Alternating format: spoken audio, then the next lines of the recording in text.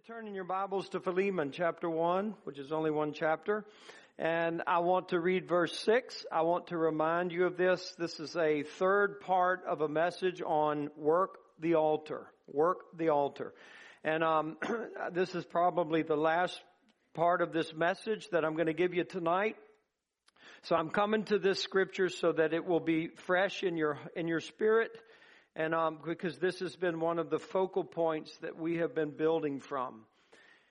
The Bible says that the communication of your faith may become effectual by the acknowledging of every good thing which is in you in Christ Jesus. Now look at that. The communication or the giving, the sharing of your faith may become effectual, which is to be effective, demonstrative, visible, seen, actually accomplishing something. How many of you want your faith to accomplish something? And it happens by acknowledging every good thing which is in you in Christ. Now, if Christ is in you, then is there anything really that you face that is an impossibility for Him? And I can do all things through Christ who strengthens me. But you have to acknowledge every good thing that's in you in Christ.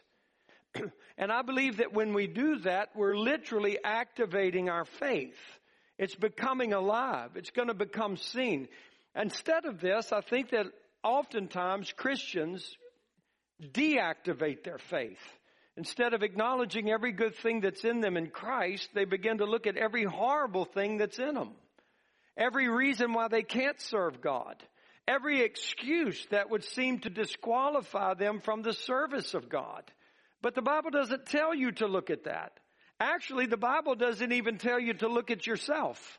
The Bible says to look at Jesus Christ and acknowledge all of the good things that are in Him, and He lives in you.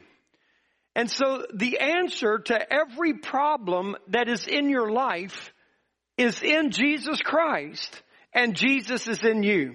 And if we want to see a dynamic testimony of Jesus in the earth again, then we're going to have to understand it is not going to happen from the preacher on TV or the pastor behind a pulpit, but it is going to be the result of Christians, lay people, common Christians who are full of the Holy Spirit, and Jesus lives in them, and they know who they are. They know what Jesus is, and they know that because He's in my life, the answer to everything is within me. It's not me. He lives in me. And I can give that. I can give that to people that are in need in my life. And so I just pray that you would take that to heart, and I pray that you would understand it. Because even when I say this, it is so common that so many Christians hardly even move to exercise their faith, to believe God to do miracles. Maybe we don't go pray with people. We just sit in our seat. And we're not actively being effectual, acknowledging what good things are in us, believing God for miracles in people's lives. We just are spectators watching. Now, if you're there and you're praying and you're interceding, praise God. Because that is powerful. That is effective. You know, but I want you to understand, faith has to have action to it. Faith without works is dead. Now, I want you to go with me to 1 Peter. We're going to read a few scriptures tonight. And then I'm just going to talk to you for a few minutes about the battle in the altar. The battle in the altar. And we have to work the altar. And in 1 Peter chapter 6, he tells us in verse 3, "Blessed be the God and Father of our Lord Jesus Christ, which according to His abundant mercy has begotten us again to a lively hope by the resurrection of Jesus Christ from the dead, to an inheritance incorruptible and undefiled and that fades not away, reserved in heaven for you. You who are kept by the power of God," that's grace, that is God in His power keeping you. You're kept by the power of God through faith. How are we saved? By grace through faith. That's how you're kept. By grace through faith. By the power of God through faith unto salvation, ready to be revealed in the last time. So you are saved, you're walking with God, you believe in God, and you're a Christian, and it tells us very real things that can happen in your life. Wherein you greatly rejoice that you're saved, heaven's your hope, you're going to be with God forever, but now for a season, if need be, you are in heaviness through manifold temptations, that the trial of your faith, being much more precious than of gold that perish, though it be tried with fire, might be found unto praise and honor at the glory at the appearing of Jesus Christ. And so I just want you to see this. You're a born again Christian. You're kept by the power of God through faith. You have a hope that is held for you in heaven. It's an incorruptible hope. It is not going to tarnish or fade away. God's going to bring you there. God is going to get you there. But sometimes on the journey to get there, you're going to go through heaviness and manifold temptations. So listen to me. And it says, if need be. And therefore, it is possible, and it is probable, and is also common for good Christians walking with God, finding themselves in a season of heaviness. I'm just heavy. I'm just going through something. It seems like a shroud is over me. It seems like a dark blanket has fallen over my life and I can't seem to get out of it. And it's a season of life that you are in. And the Bible says, and even may call this the trying of your faith. There are manifold temptations that come with that heaviness. Satan begins to hit you from every angle. Satan hits you from the world. He hits you spiritually. He hits you from people. He hits you in your heart. He hits you in your thoughts. He hits you in your job. He's hitting you from every angle because he knows it's a season of heaviness for you. And it's the trying of your faith, which just simply means this, that Satan has an objective, that in this season of your life, when things are very heavy and you're under a manifold temptation, Satan takes advantage of that to overthrow your faith. He wants you to doubt God. He wants you to question God. He wants you to insinuate or feel as though God has failed you. God does not care about you. God has not seen my problems. God has not seen my distress. And Satan comes along and he says, look at the other Christians. They're always happy. Everything always goes well for them. They're always giving praises about God, how God helped them, how God brought them through this, how God brought them through that. But look at you. God doesn't bring you through anything. Why don't you just quit? Why don't you just give up? Why don't you just walk away from all of this? Don't you know that life was easier for you before you became a Christian? And now it's all heavy and Christians are judging you and people are always on your back and they're always on your case and there's just a big, big burden in your life. Just quit. Just give up. And that's what Satan is trying to do. Haven't you been there? And that's what Satan is trying to do to your life. But Jesus, what He's doing with your life and your faith, He's perfecting it. He wants to make your faith stronger. He wants you to believe God in the darkness. He doesn't want you to live by sight. He wants you to live by faith. He doesn't want you to make it because you got a good feeling. He wants you to make it when you don't have a bad feeling. He doesn't want you to keep going because you see the light at the end of the tunnel, for that's living by sight. But Jesus wants you to learn to live by faith. And when I don't see a light at the end of the tunnel, I believe that there is one, and I believe there is an end, and I believe I'm coming through it.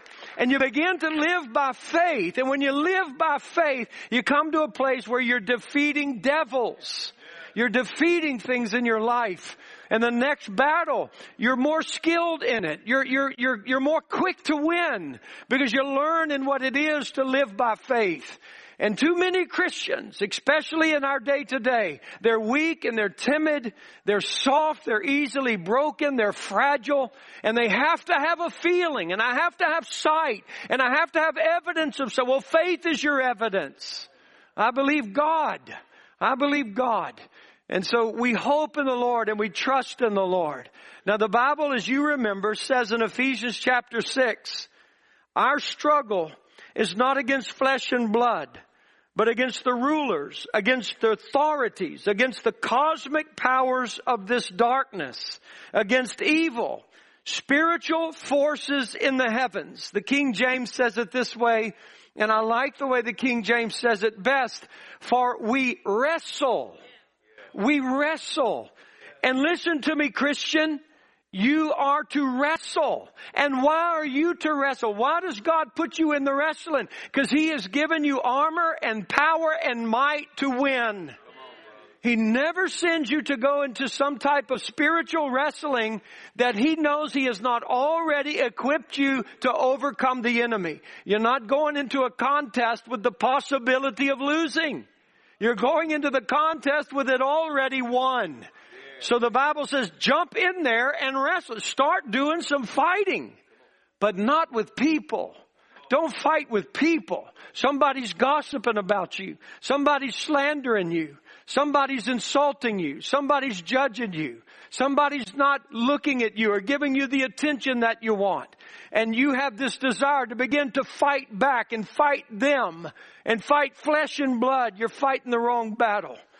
You're getting on Satan's ground there. Rather, put on the armor of God and fight against principalities and powers of darkness. That person is not my enemy. I'm not going to waste my time or my effort or my energy fighting gossip and fighting slander and fighting somebody's reproach of me or fighting somebody that hates me. I'm not going to waste my time and my effort and my energy in that. I'm going to the source and I'm going to fight hell. And I'm not going to allow this to win. You got to wrestle. Listen, the Bible does not suggest that you might wrestle. The Bible does not give you an option whether you can or cannot wrestle. The Bible says you do. We wrestle. And we need to be soldiers of Jesus Christ. We have tried so hard in our life to run to places of comfort, to run to places of ease. I came and gave my life to Jesus Christ because I wanted ease in life. I wanted everything to go well. And then somebody lied to you maybe when they were sharing the gospel with you that if you give your life to Jesus, everything will be fine. Well, it will in heaven, but it won't here. It's going to be a battle. You got to be a soldier. You're going to fight. You got to put on some armor and you got to stand against the devil, because whether you like it or not, he's coming and he's going to test you, and you better stand up against him toe to toe in the authority of Jesus Christ and take him down. Take him down. But sometimes we need help. We need people to fight with us. We need people to wrestle with us. We need people to believe with us. Russell shared a testimony in the prayer meeting a couple of Sunday nights ago, and he talked about a situation where his son was put in jail. And he began in that moment just a season of heaviness that came over him in darkness. And he began to reach out to his brothers in Christ. And he began to share with them the conflict that he was in. And then it wasn't long after that he started receiving phone calls and texts from his brothers in Christ who were giving him words of admonition. They were praying for him. They were interceding for him. And it wasn't but I think about a day, maybe just a little bit longer, that his son, who was put in jail, was then released from jail. And it was an absolute miracle that he was. But God fought for him because Christian men fought together. You ought to count yourself blessed if you're in a church that'll fight with you. You ought to count yourself blessed if you're in a church where people know one another and their family, and they care for one another, and they're going to serve one another, and they're going to fight together, and your problems are not insignificant, but they're going to take it seriously, and they're going to take it to the throne of God. They're going to pull down the powers of darkness that want to wreck your faith. That is a blessing, and it's not common, and it is a great blessing to be able to have. I want you to read this with me in 2 Corinthians chapter 2. With just two more scriptures that I want us to read. In 2 Corinthians chapter 2, Paul says this. And he says in verse 4, out of much affliction and anguish of heart, I wrote to you with many tears. Not that you should be grieved, but that you might know the love which I have more abundantly unto you.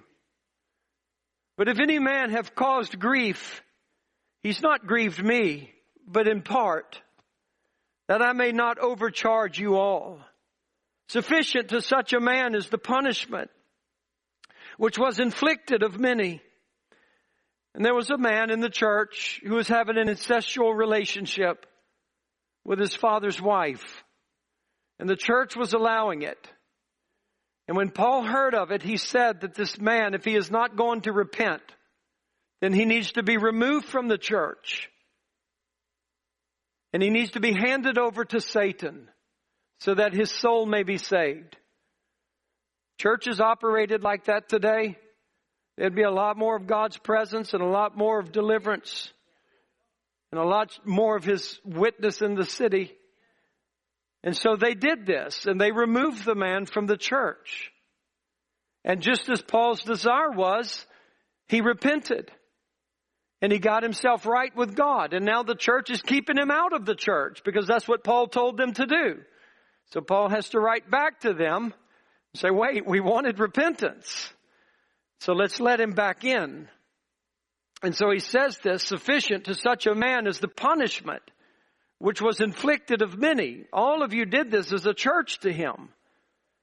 So that contrariwise, you ought rather to forgive him and comfort him, lest perhaps such a one should be swallowed up with overmuch sorrow. If you have a church that'll do this, you ought to count yourself blessed.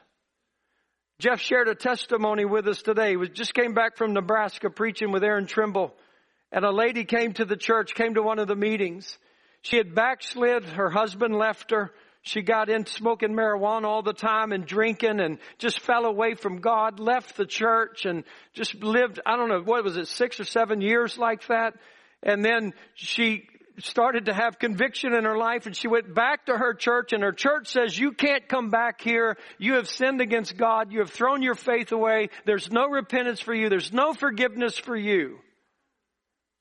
And for 3 months, she lived that way, thinking that she had no opportunity to ever be right with God until she met Jeff. And Jeff told her the Father takes prodigals back. Praise God. Praise God. But I'm going to tell you something. Churches don't always show this kind of love. I want us to be a church that does. Yes, amen. When people are repenting and seeking God, regardless of what they did in their life, however bad they might have been in their life, if they're repenting and seeking God, then open the door to God and let them come. You know, and he says this to them. He says, you ought rather to forgive him and comfort him, lest perhaps such a one should be swallowed up with much sorrow. Wherefore I beseech you that you would confirm your love toward him. Confirm it. Express it. Make it known. For to this end also did I write, that I might know the proof of you, whether you be obedient in all things. To whom you forgive anything, I forgive also. For if I forgave anything, to whom I forgave it, for your sakes forgave I it in the person of Christ. Why? This is so important. Listen, lest Satan should get an advantage of us. For we are not ignorant of his devices, his plans, his schemes, and his purpose. I'm not ignorant of his purpose. I know what Satan is after. And so why does Paul tell the church? Somebody comes in. You all know the guy. He's lived in sin. He's lived in a sin that has been absolutely horrific. Even the Gentiles don't tolerate this kind of sin. And so this person's life is so full of shame. You can only imagine. And then when the Holy Spirit begins to work on this man's life and begins to convict him about the sin that he's in and the shame that he is, and everybody in the town knows what he's done, and this is absolutely horrible. What kind of person would do something like this? And he's trying to get back into the church because he wants to be forgiven by God, and the church is stiff-arming him and keeping him out. And Paul says, no, don't do this to him. What we wanted was for him to repent. So let him back in. Forgive him. Comfort him. Confirm your love for him. Why? Because if you don't, he's going to be swallowed up with sorrow. Satan's going to swallow him. And then if we don't do that, if we don't forgive, then Satan gets an advantage of us.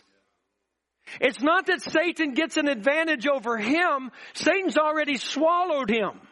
But if you are an unforgiving church, if you are a church that does not confirm love, if you're a church that does not forgive, if you're a church that does not comfort, Satan gets an advantage over us. And what that word means is Satan actually gains ground in the congregation. He begins to have more influence in the church than the Spirit of God does.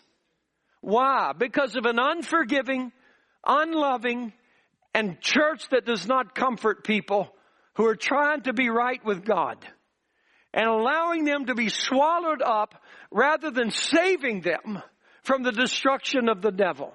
So it takes me to my last scripture, Revelation 12. And just quickly, if you will, I want you to see this. And I love this scripture. This is something that most of you are very familiar with, but I've shared this with you before. I do it in way of remembrance tonight. I want you to see this. I know this speaks of the tribulation period, but the means of overcoming the devil are here, and they're expressed as well in Hebrews chapter 11, verses 32 through 39. And in Revelation 12:11, and they overcame him by the blood of the Lamb, by the word of their testimony, and they loved not their lives unto death. And who are they overcoming? They're overcoming Satan. And he's called Satan here. He's not called the devil. He's not called the dragon. He's called Satan, which is a legal name for accuser. He's acting as though he is a prosecutor, bringing charges against a person who has violated the ways and the laws of God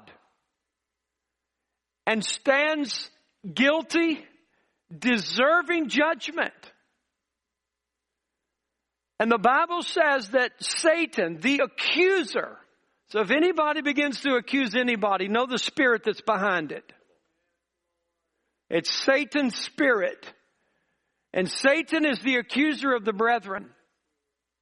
And the Bible says they overcame him by the blood of the Lamb, by the word of their testimony, and they love not their lives. They're willing to die for this.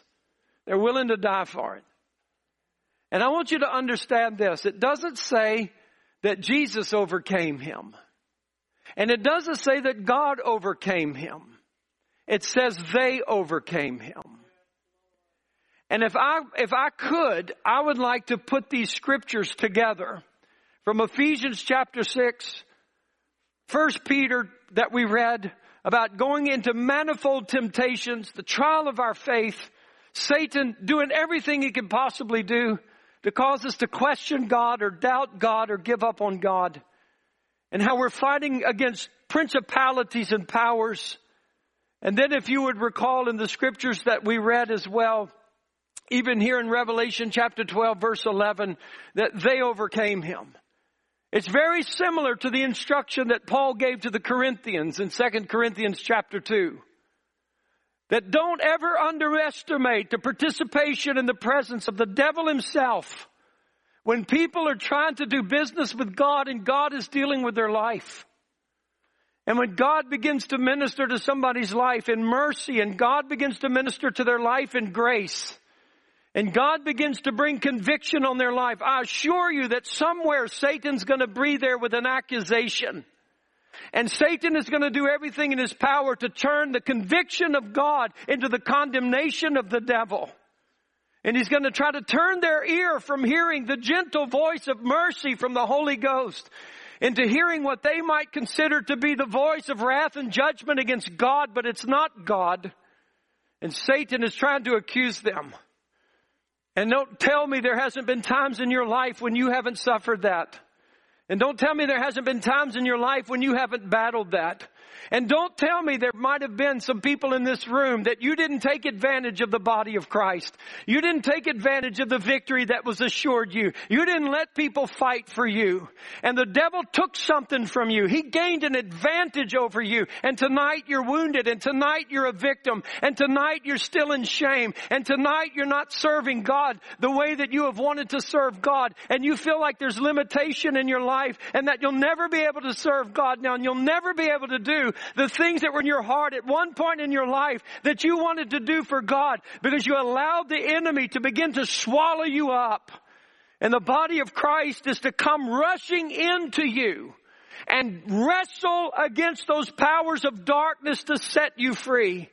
The body of Christ is to rise up. The body of Christ is to say to the accuser of the brethren, we stand on the testimony of Jesus Christ. We stand on the gospel of Jesus Christ, which is our testimony that our sins are forgiven us and our lives are renewed and we're new creations in Christ, and by the grace of God we are what we are. And God said He will not remember our sins, and He's removed them as far as the east is from the west. And you grab that brother or that sister and you say, look at me, listen to me. Jesus Christ qualified you. Do you think by works or tears you can make yourself right with God when God, by the blood of the Lamb, has done it? Believe on Jesus. Believe on Jesus. Die for this. Die for this. But who wrestles like that anymore? Who fights like that anymore? Who pulls their brothers through to victory? How oftentimes do we just watch people suffer in their agony and suffer in their shame? We've lost our discernment. We've lost our compassion. We can't even discern that somebody next to us, in front of us, or behind us was suicidal last week. We don't even recognize that.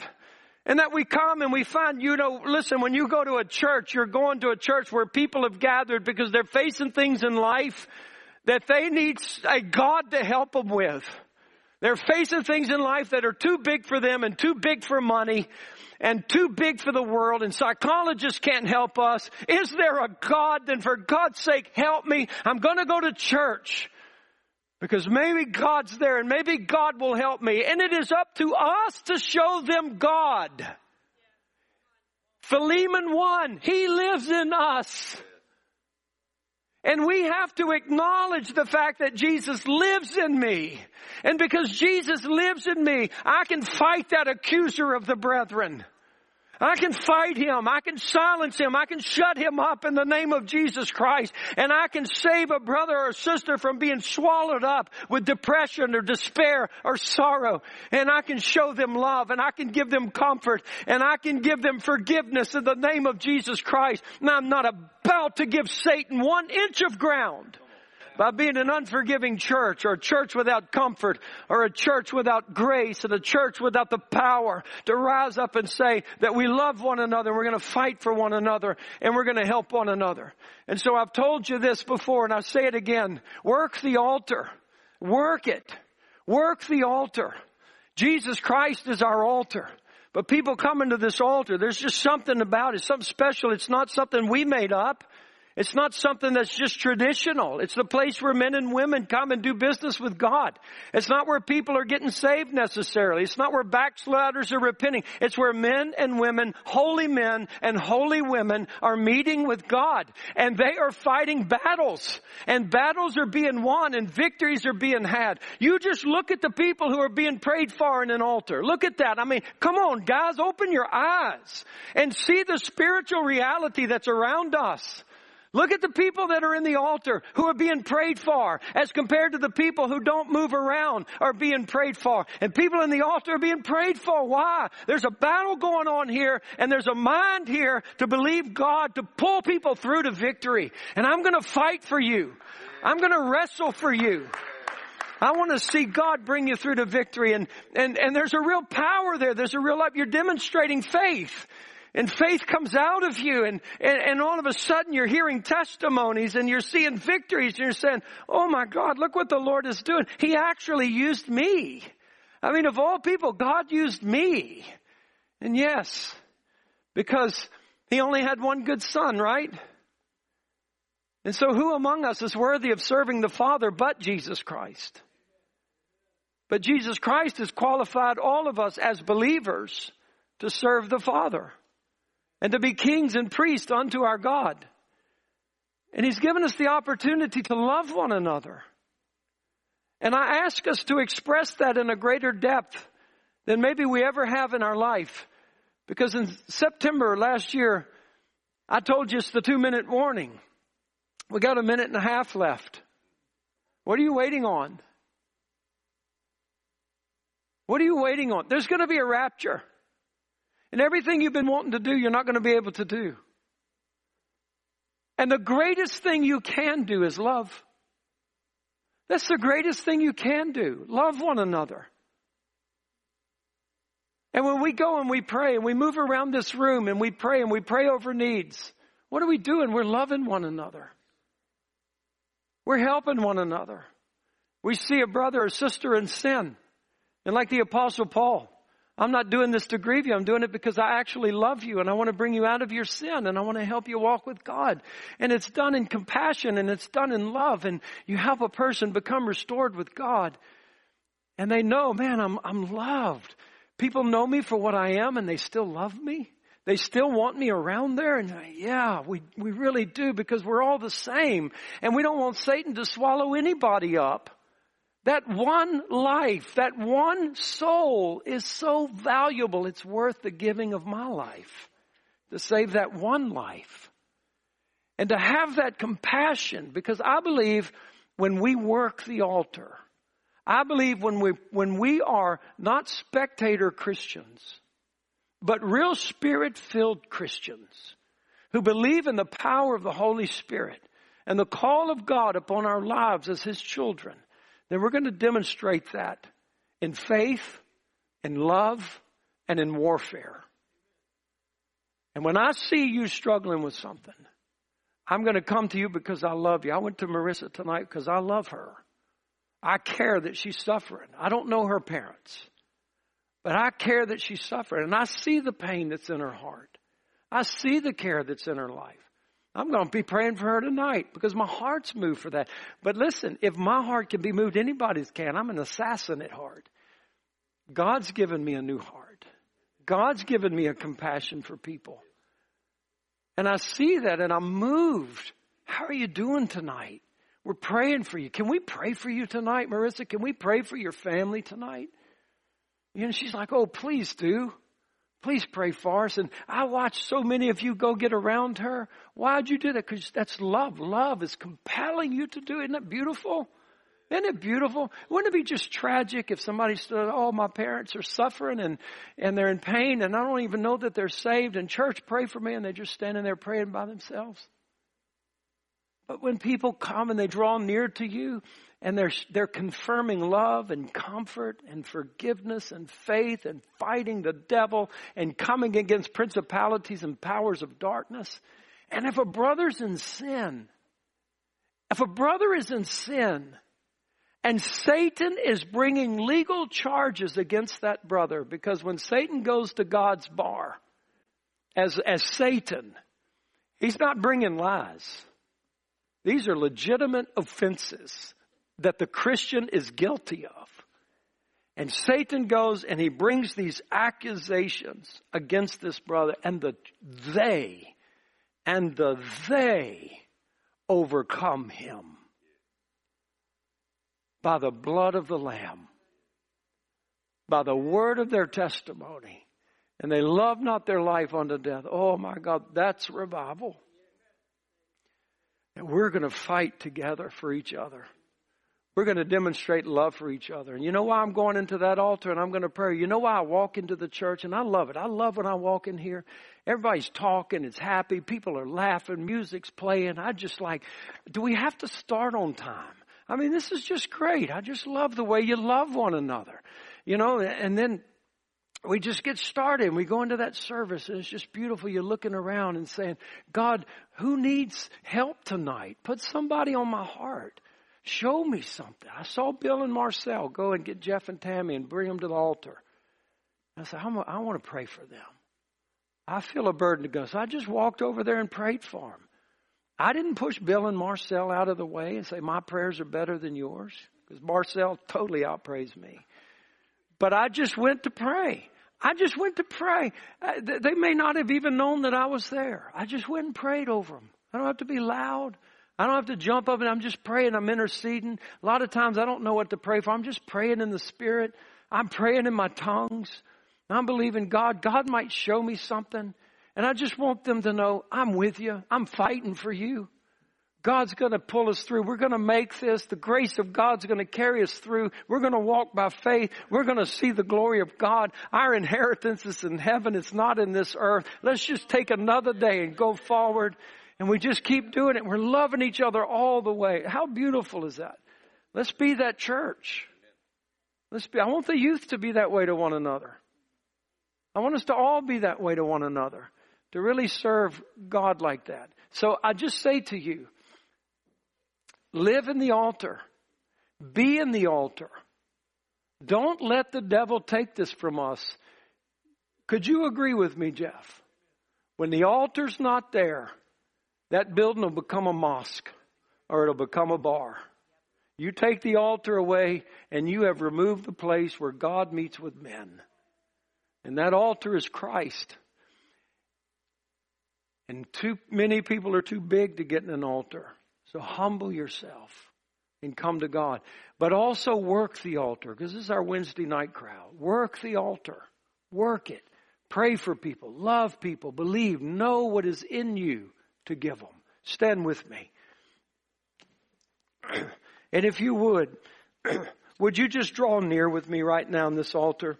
And can we just take a moment before we dismiss? Would you pray for an anointing right now? Can we do that? Would you pray for an anointing in your life? Would you pray that the Holy Spirit would touch you and give you the revelation of Christ that is in you, of all the good things that are in you in Christ? And would you just begin to pray? Would you give me the boldness, Holy Spirit, to begin to walk in faith? Would you give me the boldness to walk in faith, that you would be able to help people through my life, that you would help me, God, to keep people from being swallowed up by the devil. God, that you would help me be the kind of believer that will not give Satan an advantage in our church. But God, you would help me be the kind of believer that gives advantage to the Holy Spirit and to the influence of the Holy Spirit and the life of the Holy. Come on, lift your hands, pray. Come on, y'all, pray. I've listened to you talk when I'm walking into church. I know y'all can talk. Talk to God. Ask for the anointing.